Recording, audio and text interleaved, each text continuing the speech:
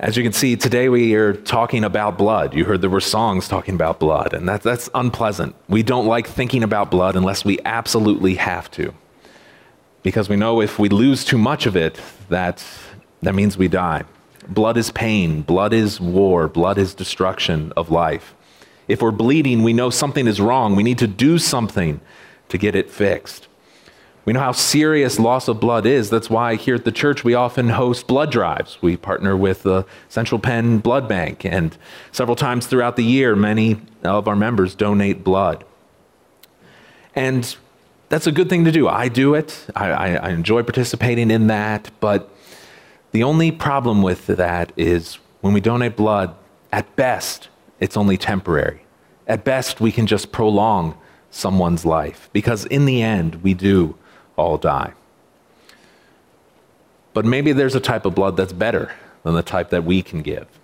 And that's the type of blood we're talking about today. Years ago, we've several times have had some type of shirt or a jacket or something that has our church name on it that we do in part for fun, in part to show people where we gather together to worship. One particular t-shirt we had many years ago, I'm actually wearing it right now. I'm not going to open my suit so you can see it, but just take my word for it, I am, is one that has a cross on it and says, "A blood donor saved my life." And then on the back of the shirt, it has East Shore Baptist Church, and it also lists a verse we're going to read today, Hebrews 9:22. And the point of the shirt is another type of blood donor that we need. We need someone who gave his blood, his life for us. And that's what our passage today, Hebrews 9:15 through 28, is all about. We can't appreciate our salvation until we understand what it cost. If you're not there, I encourage you to turn your Bibles to Hebrews chapter 9. In the interest of time, I might have us, instead of reading the whole passage, we might just read a portion of it, because we'll cover it as we go through the sermon. So I'm just going to read 2 verses of it, and then we'll pray, and we'll look at God's word. So I'm going to read verse 15, and then I'll read verse 22. Verse 15 of Hebrews chapter 9, which you can see on the screen, or if you'd like to use that blue Bible in front of you, says this: "Therefore he, Jesus, he is the mediator of a new covenant, so that those who are called may receive the promised eternal inheritance, since a death has occurred that redeems them from the transgressions committed under the first covenant." And then verse 22 says, "Indeed, under the law, almost everything is purified with blood, and without the shedding of blood, there is no forgiveness of sins." Let's pray.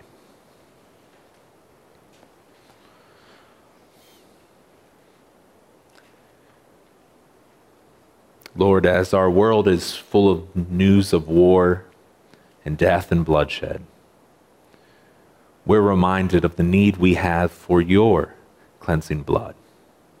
How without you we are lost in our sins, and we need your death, your life given for us on our behalf. I pray, God, that as we look at your word today, you would show us afresh how necessary your death was, how necessary the bloody sacrifice was that brought us into a right relationship with you.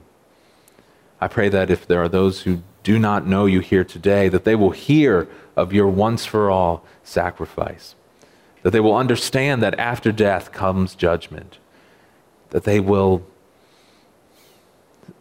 see the truth that you are coming back and that they have a decision to make. I pray, God, that our focus on something unpleasant such as blood would lead to greater worship of you and of your Son, Jesus Christ, the one who shed his blood for us. It's in his name now that I pray. Amen. If you've been with us, we're going through the book of Hebrews. This is a letter in the New Testament. An author, we don't quite know who he is, but he's writing to Jewish background believers. They used to practice Judaism, but now they're followers of Christ. And his message to them is, do not go back.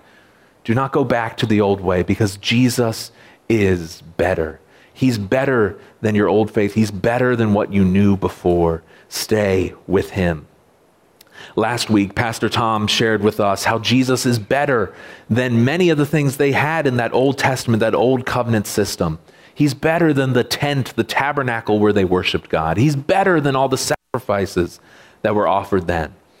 Pastor Tom talked about how the first half of chapter 9 is all about the idea of lesser to greater. It's not that the temple and the sacrifices were bad, that they were good in and of themselves, but they're so much less than what Jesus Christ has done for us. And our text today is going to build on that reality to show us that not only was Jesus' death better, but it was also a necessary death. A necessary death. If you're using the outline, that's your first blank. That Jesus' death on the cross was a necessary death. Our passage, verse 15, begins with the word therefore. And when you're reading the Bible, the trick they teach you is when there's a therefore, you ask what the therefore is there for. So what is this therefore talking about? It's talking about what Pastor Tom preached about last week. Because knowing Jesus is better than meeting God at a tent. Because Jesus' sacrifice is greater than an animal sacrifice. Verse 15 tells us, therefore he, Jesus, he is the mediator of a new covenant, so that those who are called may receive the promised eternal inheritance.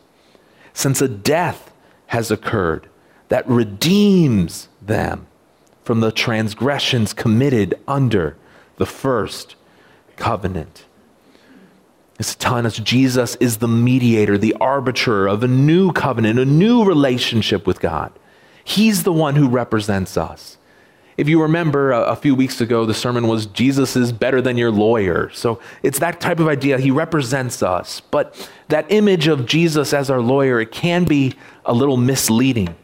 And it can be misleading because we get the idea that we're in a courtroom and we're on one side and God's on the other and Jesus stands in the middle between us. But that's not quite an accurate picture.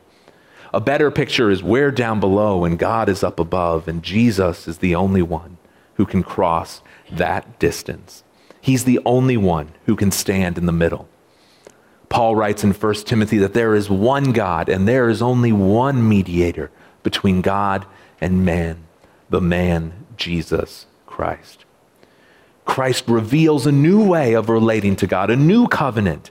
He serves as the priest, the one who executes that covenant because he sacrificed himself. Again, this is what Pastor Tom talked about last week. Jesus resolves our disagreement, our conflict with God because he takes our punishment. And this was the only way for it to happen. One Puritan named John Flavel, he put it this way: surely God would not come down to assume a body to die and be offered up for us. He wouldn't do this if at any cheaper rate it could have been accomplished. No, there was no other way to recover man and satisfy God. This was the only way that he could bring us to God. Why did he want to do this? Well, our text, verse 15, told us that he has something to give his people. God saves those that he calls to salvation, and he brings them to a place where they can receive the promised eternal inheritance, where we can receive God's eternal promises. That's what our verse says here. We'll read later in chapter 10. The author says, you have need of endurance so that when you have done the will of God, you may receive what is promised. Jesus' death is the means. It's the way that he can give us this gift from God, this eternal inheritance and promise.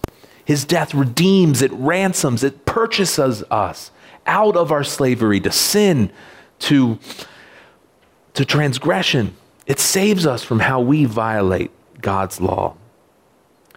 Paul wrote in Romans 5 that while we were still weak, at the right time, Christ died for the ungodly. And so now we're free from the eternal penalty of sin.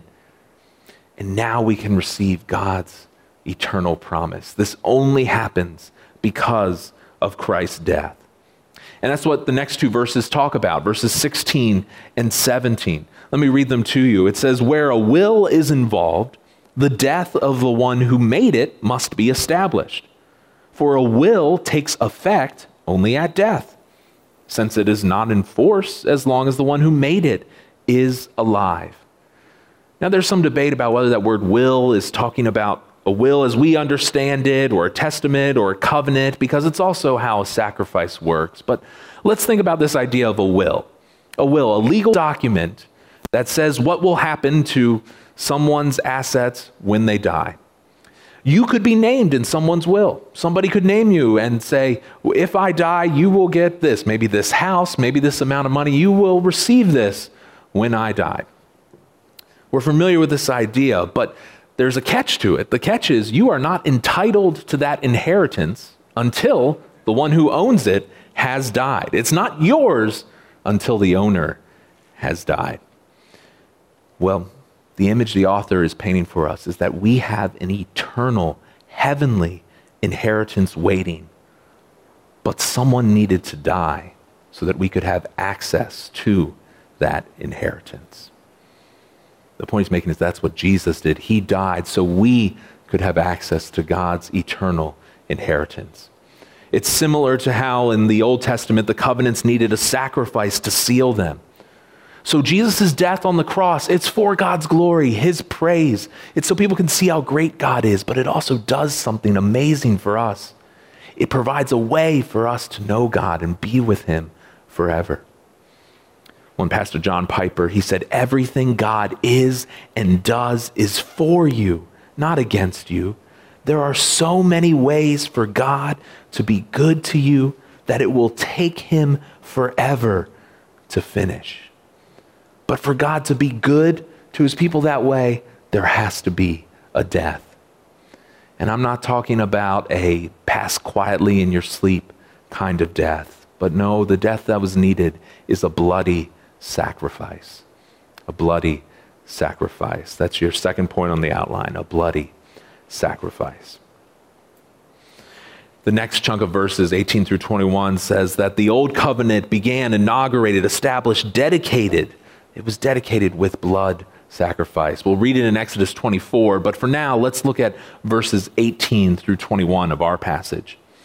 Our author just said a death is needed, and then says in verse 18, therefore, not even that first covenant, that old way, not even that one was inaugurated without blood. For when every commandment of the law had been declared by Moses to all the people, well, he took the blood of calves and goats with water, scarlet wool, hyssop. He sprinkled both the book of the law itself and all the people. And he said, and here's a quote from the Old Testament, this is the blood of the covenant that God commanded for you. And verse 21 says, in the same way he sprinkled with the blood both the tent and all the vessels used in worship. The animal, the sacrifice had to die so its blood could be used to purify, set apart this place to worship God. That covenant, that agreement with God, it wouldn't be active, it wouldn't be effective unless something died. Moses took the blood of the animals, he sprinkled it on the altar where they did the sacrifices, he sprinkled it on the book, the scroll that had the Old Testament law, he even sprinkled it on the people to confirm what God had said. Verse 20 of our passage quotes from Exodus 24, and let me read a couple verses from that one so you can see Moses actually doing this. Exodus 24, verse 5 says, he, Moses, he sent young men of the people of Israel. They offered burnt offerings. They sacrificed peace offerings of oxen to the Lord.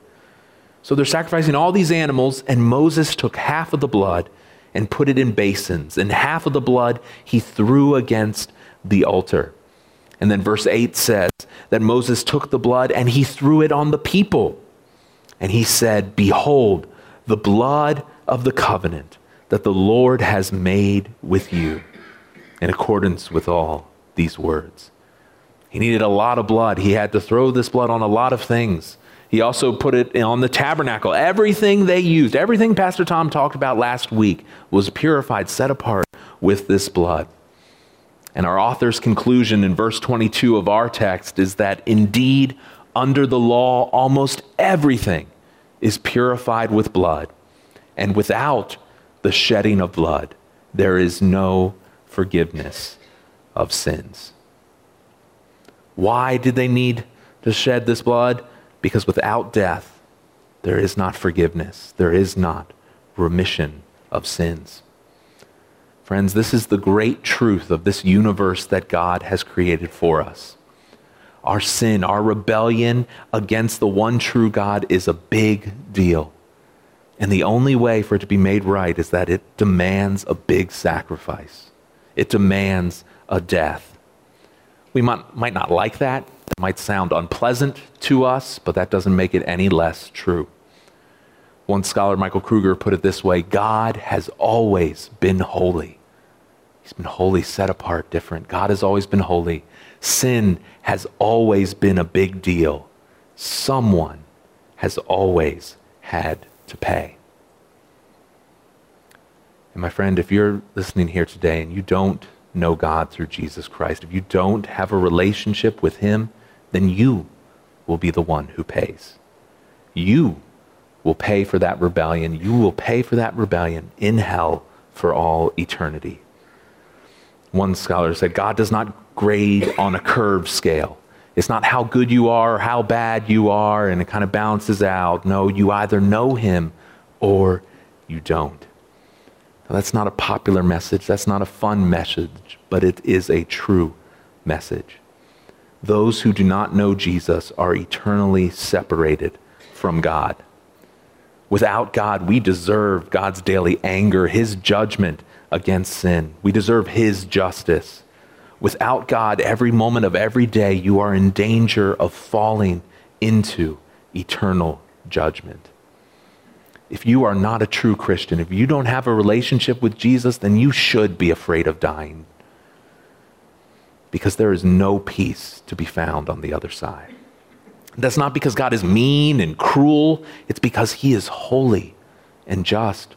We wouldn't want God to be any other way. We want God to punish wrong. When we see someone commit a crime, when we see someone hurt someone else, when we see someone abuse someone, when we see someone start wars, we want God to punish wrong. We don't want the bad guys to get away from it. And God, in his time and in his way, that is exactly what he does. God must get justice for the sin and the wrong in this world. And every sin will be paid for with blood. You can't pray your way to God. You can't give enough money to get to God. You can't serve, do good things to get to God. Blood needs to be shed. There's no magic words that you can say. There's no religious leader that you can follow. There's no checklist that you need to complete. Blood has to be shed. However, or to use a word from the Bible, but for Christians, the person who pays is Jesus, because he shed his blood for us. Again, verse 22 says that without the shedding of blood, there is no forgiveness of sins. If you take out some of those double negatives there, that means if there is shedding of blood, then there is forgiveness of sins. And this is what Christ has done for us. He has died for us. Now, when it talks about the shedding of blood, it doesn't mean that there's something magical or special in Jesus' physical blood. There's other denominations that call themselves Christian that say there's something special, magical in Jesus' blood. But no, when it's talking about the shedding of blood, it means that he died. He shed his blood by dying for us. Blood is talking about the life of someone. Shedding it means death. The blood is needed to make an atoning sacrifice. The animal has to be dead. If he took the animal and they, just cut its paw and said, there, I have blood sacrifice. No, the animal needed to die. There needs to be a sacrifice that removes and covers sin. In the Old Testament, in the book of Leviticus, God said, the life of the flesh is in the blood. I have given it for you on the altar. You can give these sacrifices to make atonement for your souls. It is the blood that makes atonement by the life. If the animal didn't die, then there was no atonement from the sacrifice. Under the Old Testament, this meant that they were constantly offering animal sacrifices, killing animals over and over, death and blood, again and again. And I know I talked about this before, and I'm not trying to get you squeamish or something before lunch, but I personally get a little squeamish thinking about blood. When I know I say that I donate it, but every time I do, I don't look at what they're doing there. I just lay there on the chair and try to focus on something else. We get squeamish about it, but imagine that worship in the Old Testament. You had to see blood, lots of blood, all the time. What an unpleasant experience, going there, watching an animal killed, blood being flown everywhere. That was church for you. But as a little aside, there is one thing, though, that we kind of lose by not having that. I'm not saying that's good, because Jesus is far better. What we lose is they understood how serious sin was. My sin, the wrong I did, meant that this animal had to die, meant that this sacrifice had to die for me. We realize how awful it is. Sometimes for us, it's too easy for us. We think, well, I've sinned. I've deliberately done something against God, but all I have to do is tell God I'm sorry, and then I can move on with my life. But the truth is, it's not our prayer to God that forgives us. It's not feeling sorry that makes us right with God. The truth is, it's Jesus Christ shed blood that saves us. It's only because he died that we have access to God and forgiveness of sins. In the book of Ephesians, Paul says, in him we have redemption through his blood, the forgiveness of our trespasses according to the riches of his grace. It's in Christ that we have this redemption, salvation. It's only through his blood that we have forgiveness of our sins. Jesus' bloody death on the cross makes forgiveness permanent and complete for us. It makes what Jesus has done, yes, it was a violent, horrible thing, but it's also an expression of God's love for us. Yes, blood is disgusting, but it was the sacrifice needed to bring us to God. And so that makes true Christianity the only religion that guarantees you peace and acceptance with God. There's nothing in you that you can muscle up in yourself so you can make yourself right with God. No, you need Christ's blood, his death on your behalf.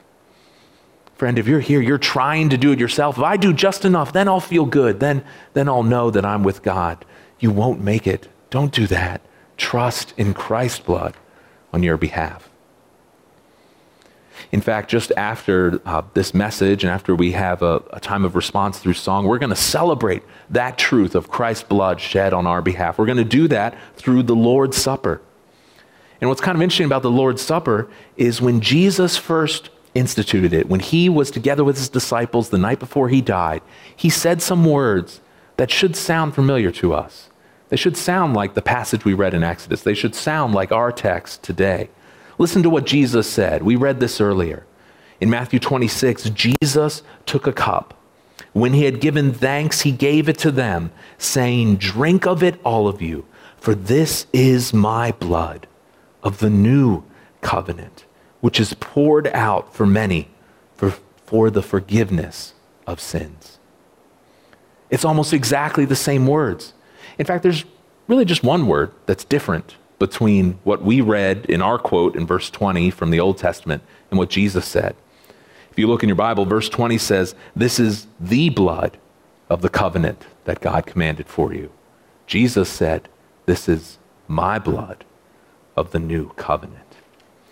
It's not a sacrifice of an animal placed on us that saves us. It's Jesus' death on our behalf. When we take the Lord's Supper today, we are remembering his blood that seals our new covenant, our new relationship with God. I know we don't like thinking about blood, but when we take the Lord's Supper, that is a time that we should think about blood and about the blood that was shed to save us. The Lord's Supper, in fact, is a celebration because Jesus' bloody sacrifice only happened once. It only happened once for all time. Once for all. The next couple verses in chapter 9, verses 23 and 24, in many ways, they're a review from what Pastor Tom preached last week, talking about this idea of lesser to greater. Let me read verses 23 and 24. They say, "Thus it was necessary for the copies of the heavenly things to be purified with these rites, these sacrifices. But the heavenly things themselves, they're purified with better sacrifices than these. Christ has entered not into holy places that have been made with hands, because those are copies of the true things. Christ into heaven itself, now to appear in the presence of God on our behalf." That Old Testament tabernacle and temple, those were just inferior copies of the true place that God is worshiped. A few weeks ago, I was speaking from Hebrews chapter 8, and I was talking about those Old Covenant, Old Testament priest. The author said they serve a copy and a shadow of the heavenly things. For when Moses was going to build that tent, at the very first, he was instructed by God, who said, "See that you make everything according to the pattern." The pattern. It was a copy. It wasn't the real place God is worshiped, because that is in God's presence. Our author here is saying, if those earthly places needed these blood sacrifices to set them apart for God, then the heavenly place of worship needed someone to die, some blood sacrifice, so that God's people could worship him.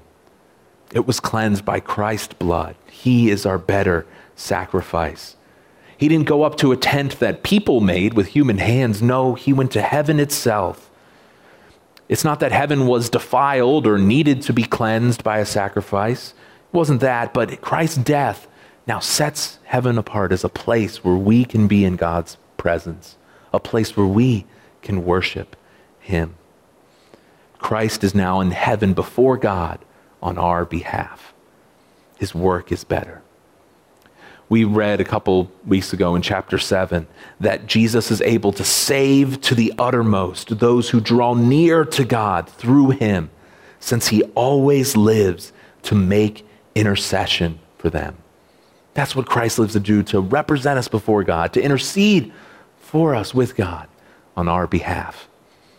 If you know Jesus, then God will not reject you, because Jesus is there on your behalf. And so because he sees Jesus, God doesn't care who you are, where you're from, or what you did. And yes, those are lyrics of a Backstreet Boys song. Forgive me, I grew up in the 90s. But that doesn't make it any less wonderfully true. It's the love and grace that God shows us. Because of Christ's death, he brings us into that relationship. This is true because Christ doesn't offer himself repeatedly. If you didn't get the blank, it's once for all. Unlike those Old Testament high priests with their constant sacrifices, he died once. Listen to verses 25 and 26. They say, "Nor was it to offer himself repeatedly, as the high priest enters the holy places every year with blood not his own." It wasn't repeatedly, because then he, Jesus, would have had to suffer repeatedly since the foundation of the world. But as it is, he has appeared once for all at the end of the ages to put away sin by the sacrifice of himself. Again, this is what some other denominations that call themselves Christians imply when they insist you need Christ's literal blood every time you come to worship. But the Bible says Christ died once, and he died for all time, for all our sin. And we'll spend much more time on that next week, but let me just briefly put it this way. Our sin needed to be atoned for since the very beginning, and Christ paid for it all. He always existed, but as our verse says, he appeared as a human over 2,000 years ago so he could carry away our sin once for all. His sacrifice was permanent. It does not need to happen again and again. This is why he came. 1 John says, you know that he came to take away sins, and in him there is no sin. He carried away our sin. That means we're at the end of the ages, the culmination of all time, the last days of God's redemptive plan, because Christ has come and he has brought us to God. One passage calls it the fullness of time. There's no other salvation we're waiting for. There's no other truth we need. As Michael Kruger says again, the good news is not that there's something that can be done, but that something has already been done, and it is finished. As the title of the sermon is, you need a blood donor. You need a sacrifice on your behalf, and the only blood type that works to make this relationship is the blood of Jesus Christ. I know time goes late, but let's talk about what this means for us. So what? What does any of this have to do with us, Pastor John? Why should we care about this? Well, I could make up reasons, but fortunately the author does it for me. He tells us why we should care about this. Let's look at verses 27 and 28.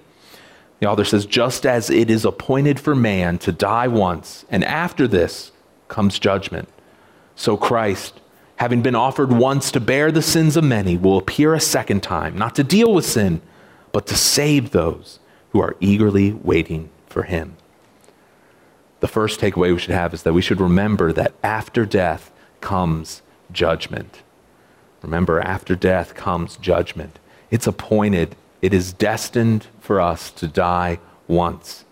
Because we sin, we will die. Death is not an accident, it's not a natural process, it is God's judgment on us for our sin. Again, verse 27 says, just as it is appointed for man to die once. When God created us, he meant for us to live forever in a relationship with him, but because of our sin, we now die. You can try to run from it, you can try to push it off as far as you can, but it will come. It is a storm that you cannot outrun. There is death, and then there is judgment. And that means that every single person here, you only have one life. There is no reincarnation. There are no second chances after death. This now is all you have. You need to figure out what your eternal future is going to be now. Make the best use of today, because we are not guaranteed tomorrow. But here's the good news in that. Yes, there's death in our future, but Jesus died too. And so that gives us hope. He died and rose again. We have hope in a future with the risen Christ through faith in him. The Gospel of John talks about a story where Moses lifts up a serpent in the wilderness so that people could look at him and be saved. And John says, Jesus actually talking, says the Son of Man must be lifted up, talking about himself on the cross, so that whoever believes in him may have eternal life. Jesus was lifted up on a bloody cross so that we could have life. As verse 28 adds to this, Christ, having been offered once to bear the sins of many, he took away our sins with his death. 1 Peter says he himself bore our sins in his body on that tree, that we might die to sin, live to righteousness. By his wounds you have been healed. If you know him, his bloody wounds heal you from the sickness of sin. That is what he offers. That is the only hope for that death and judgment that is to come. So that means that we have a decision to make. Because the second truth in this passage is that Christ is coming back. Christ is coming back. Again, verse 28 says, Christ, having been offered once to bear the sins of many, he will appear a second time, not to deal with sin, but to save those who are eagerly waiting for him. His work of salvation is done. The only thing we're waiting for is his return.